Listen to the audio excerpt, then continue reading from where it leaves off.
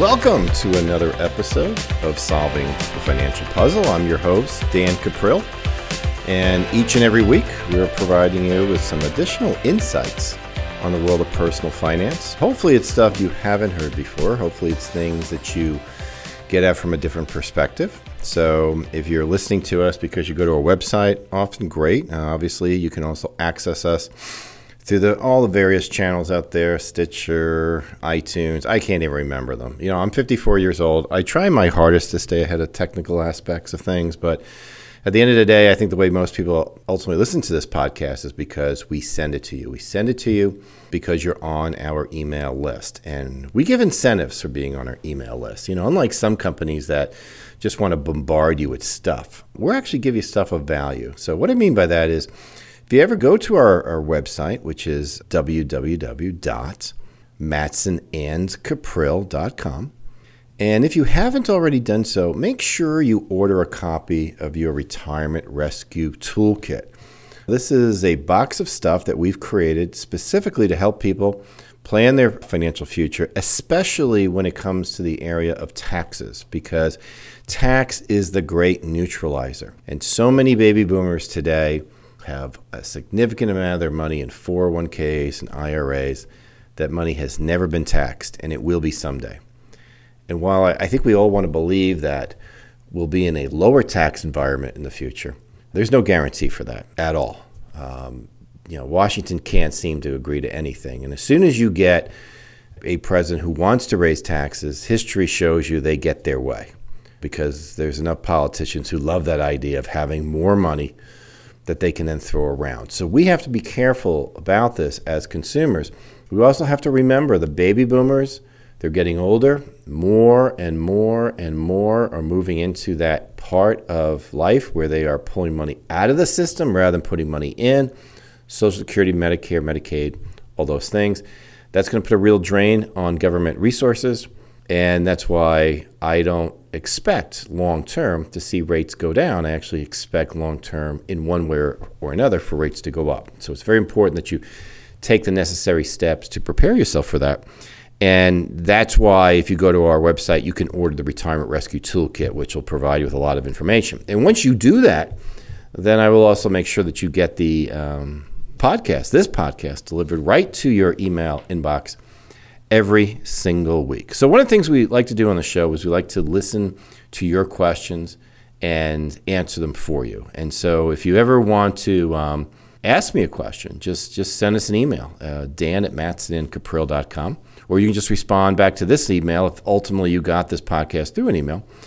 And I'll be more than happy to respond to your question and might even be able to put on your question on the show. There's also a button you can press on matsonandcaprill.com specifically for submitting questions. All right, so this is Bess in Coleraine. Bess says, my retirement account seemed to have done well for the last couple of years, but to be fair, I don't really know what they should be doing. How do I know if my money is doing what I need it to do? That's a great question. We can take this from two different perspectives, Beth, so that's what we're going to do. The first one is, if I'm in an investment and it grows by, say, 8% in a year, how do I know if that was a good return or a bad return given that year? All right, let's assume that we're talking about, let's say it's a mutual fund.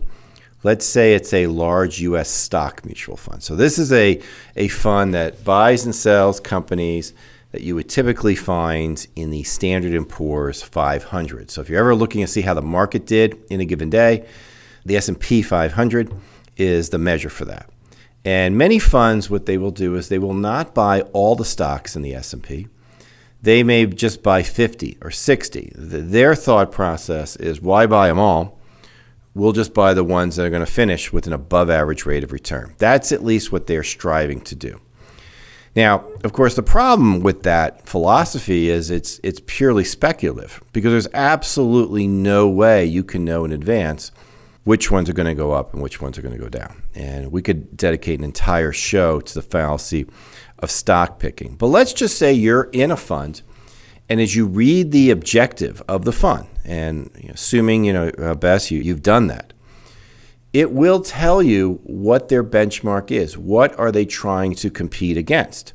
And if it says that the purpose of this fund is to outperform the Standard & Poor's 500 on any given year, or 3 years or 5 years, well, regardless of what your return was, we at least have some level of comparison to determine how well the fund did. So if the S&P 500 was up 10% and your fund was up 8%, well, while 8 is a nice return, clearly this portfolio manager did not do for you that which he is charging you to do. You could have another situation where the S&P was down. Let's say the S&P was down 8% in a given year. Well, then that means that if your fund was down 7%, that would actually be a good year because compared to everything else, he or she did better.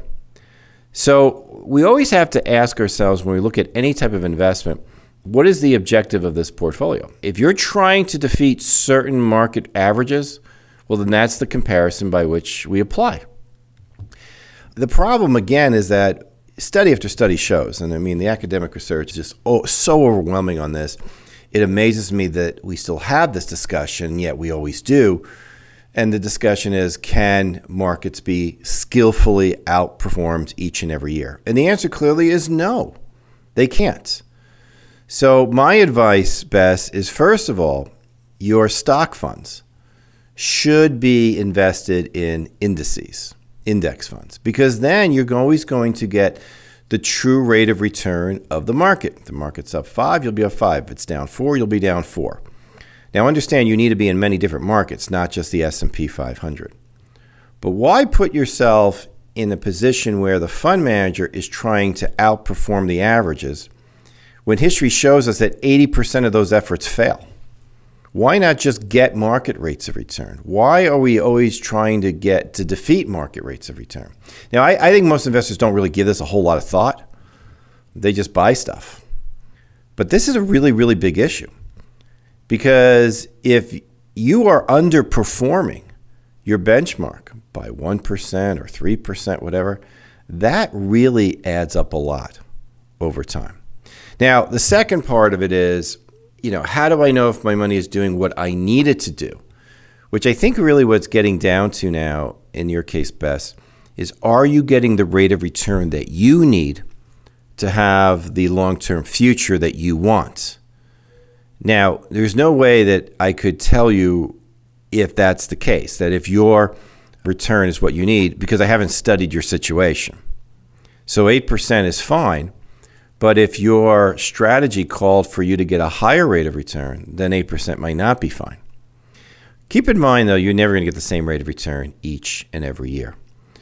So obviously, before anybody should invest, there needs to be a high level of analysis completed that determines the likelihood, given how you are situated, that you will achieve your objectives. Now, there is no magical return. Not too long ago, somebody was trying to push on me a software that, said, well, if you get this rate of return, you're fine. Well, the problem is that you're never going to get that rate of return each and every year.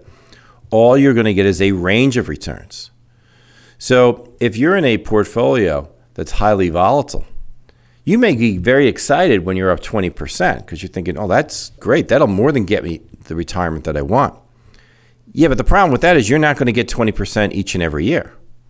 In fact, you may never see 20% again. You may have to withstand a minus 12% going forward. I mean, those are just the things that happen. It's not the actual return that matters. It's the range of returns that you're likely to get. Am I likely to get returns in a consistent manner, or am I likely to get them in a highly volatile manner? Now, volatility can work great for you during the accumulation stages of life, when you are investing in something and you're watching it grow. But when you are actually liquidating it for shares, that's when you need a consistent rate of return. Now, how do you find that out? Well, frankly, it's a lot like going to see the doctor. Tests must be run. The entire picture must be looked at. I get hit up a lot at family gatherings. In fact, just this past weekend, I was with a family member. And what often happens is, someone will pull me in the corner and they'll want me to give them an opinion about something, or they want me to give them advice. They learn eventually I don't do that, even to family members. I'm sorry. I can't. It's not like I can just off the top of my head come up with something. All right. But what I try to emphasize to them is that there is no quick and easy answer.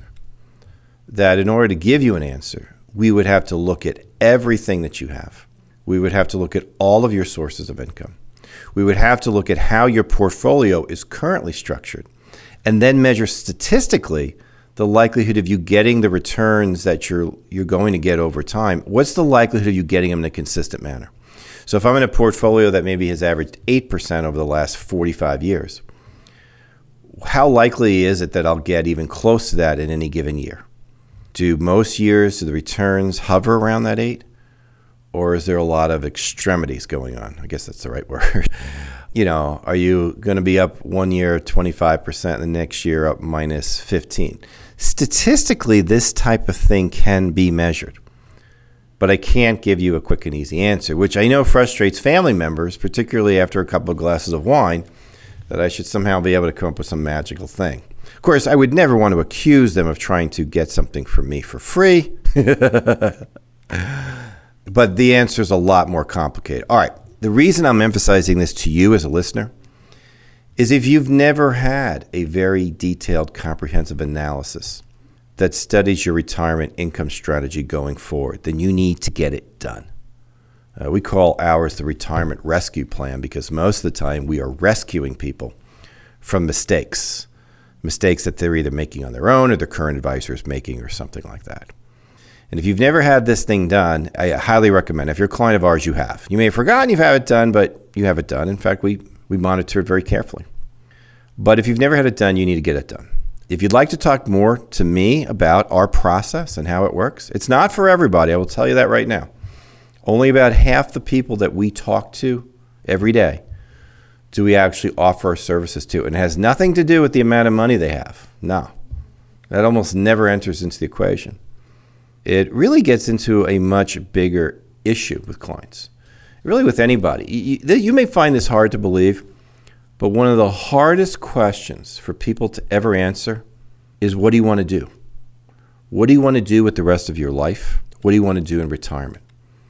I get these blank stares sometimes.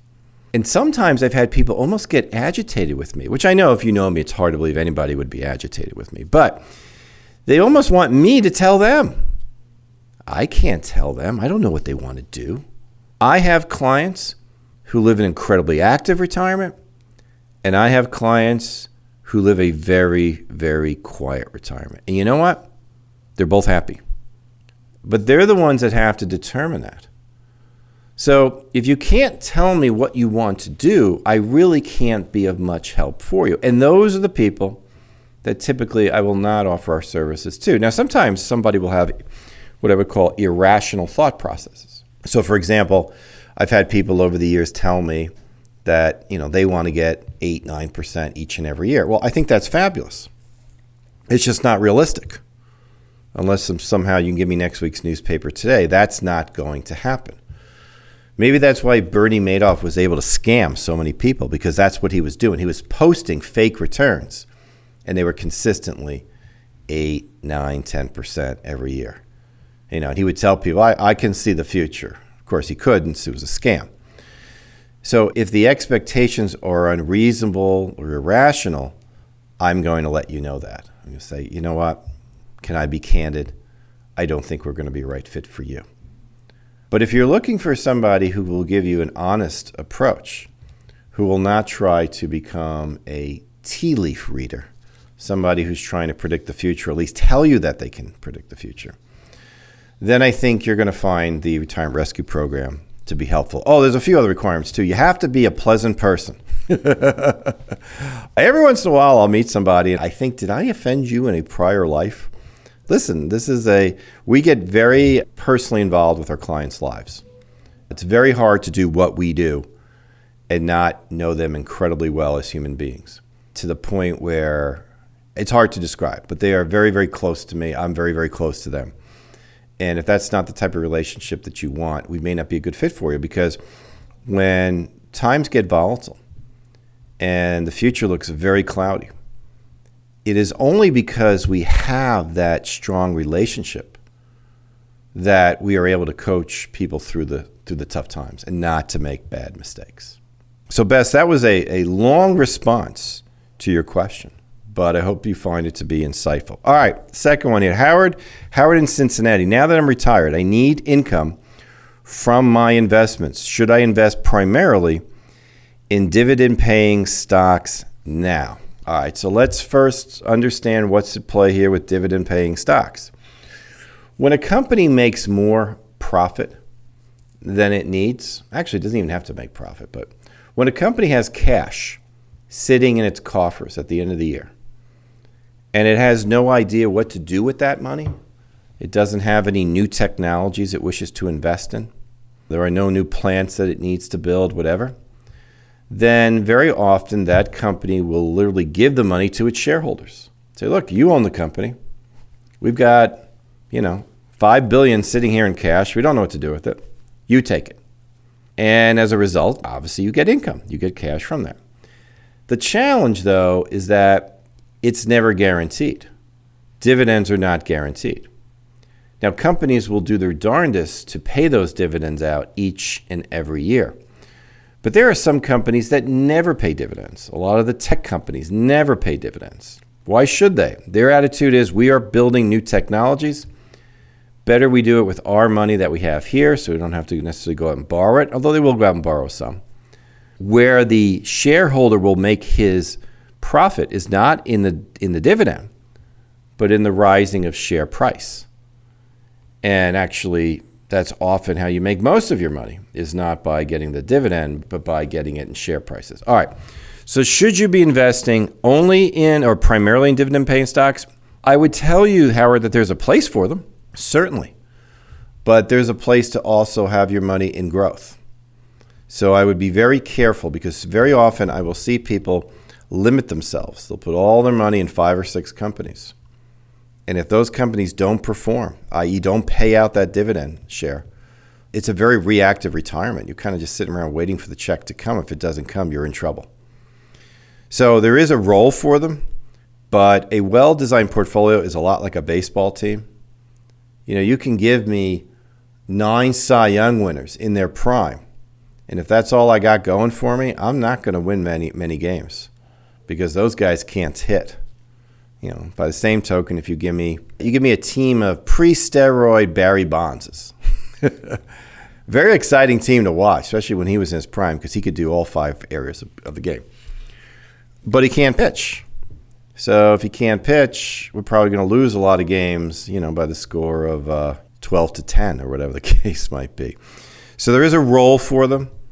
Again, the analysis that I explained to Bess, that's probably the best way to answer that for you. So again, if you've got a lot of things in your portfolio and you're just not sure if they're the right fit, I'd be more than happy to talk to you.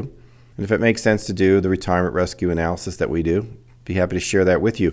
Another way you can always reach me is by phone, of course, old school, 513-563-7526. It's interesting. I have a relative who's he's almost 80 now, and he was telling me how he only likes to text. He doesn't like to talk on the phone. First of all, usually that's something you hear younger people say. But let me discourage anybody from being that way. And the reason I say that is because you will never be able to explain yourself fully with just the written word, particularly with the text. As you probably know, most communication is non-oral. It's your gestures, your expressions. That's how most communication gets conveyed. But tone of voice is huge as well. So if I'm calling somebody, I can express that tone. If I'm texting them, they could totally misinterpret what I'm saying. So be very mindful of that. Call me. I'm old school. Love to talk on the phone. Most of the time people text me, I call them back. 513-563-7526 is our number. Be happy to talk with you about, what it is you're doing and what we're doing. Okay, last we got Larry in Mason. Larry, I just heard a great presentation about investing in oil wells, and I'm ready to jump in. All right, Larry. Just wanted to make sure I'm not making a mistake. Now, come on, Larry. Just the way you wrote that, I almost wonder sometimes if these questions are setups. Let's forget for a second it's an oil well, and let's say it's anything else. Fill in the blank. Doesn't really matter. Look, the people that are in the world of selling you investments, they are great marketers. I mean, I look at what the gold and silver pushers do. They're not regulated quite to the same extent as other professions are.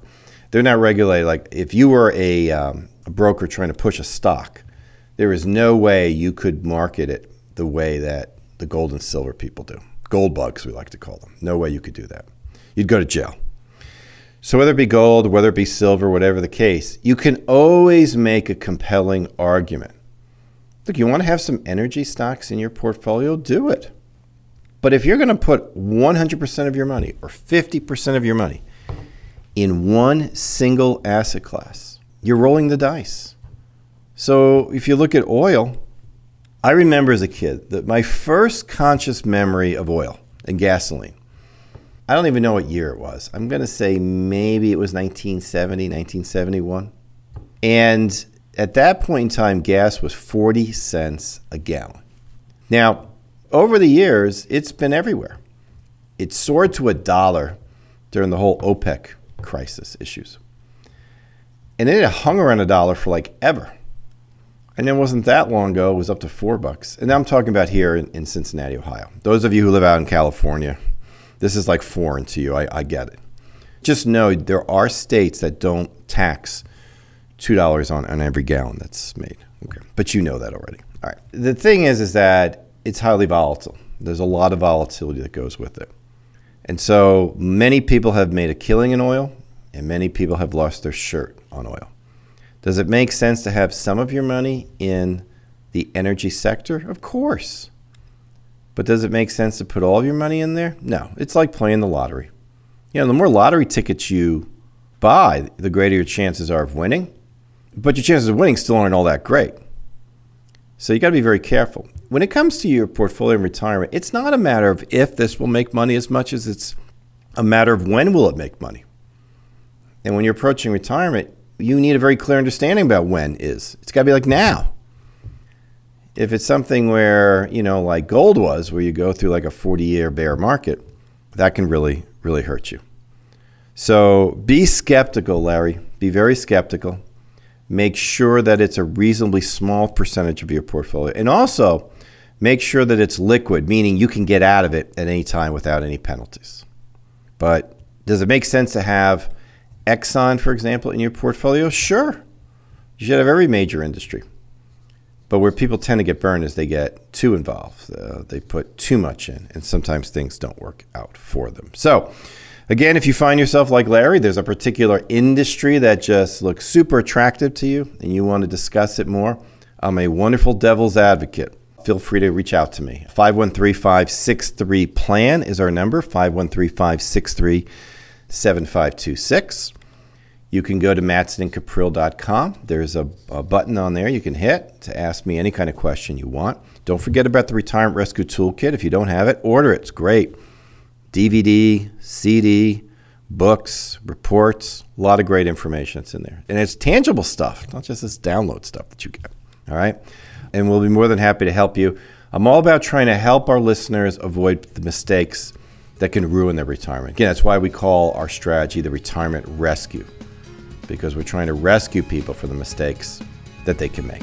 So, until next time, I'm Dan Caprill. I want to thank you for listening to Solving the Financial Puzzle podcast. Thanks for tuning in to Solving the Financial Puzzle. If you want to find out more about Dan Caprill or about today's topic, visit MatsonandCaprill.com. And be sure to join us for the next edition of Solving the Financial Puzzle.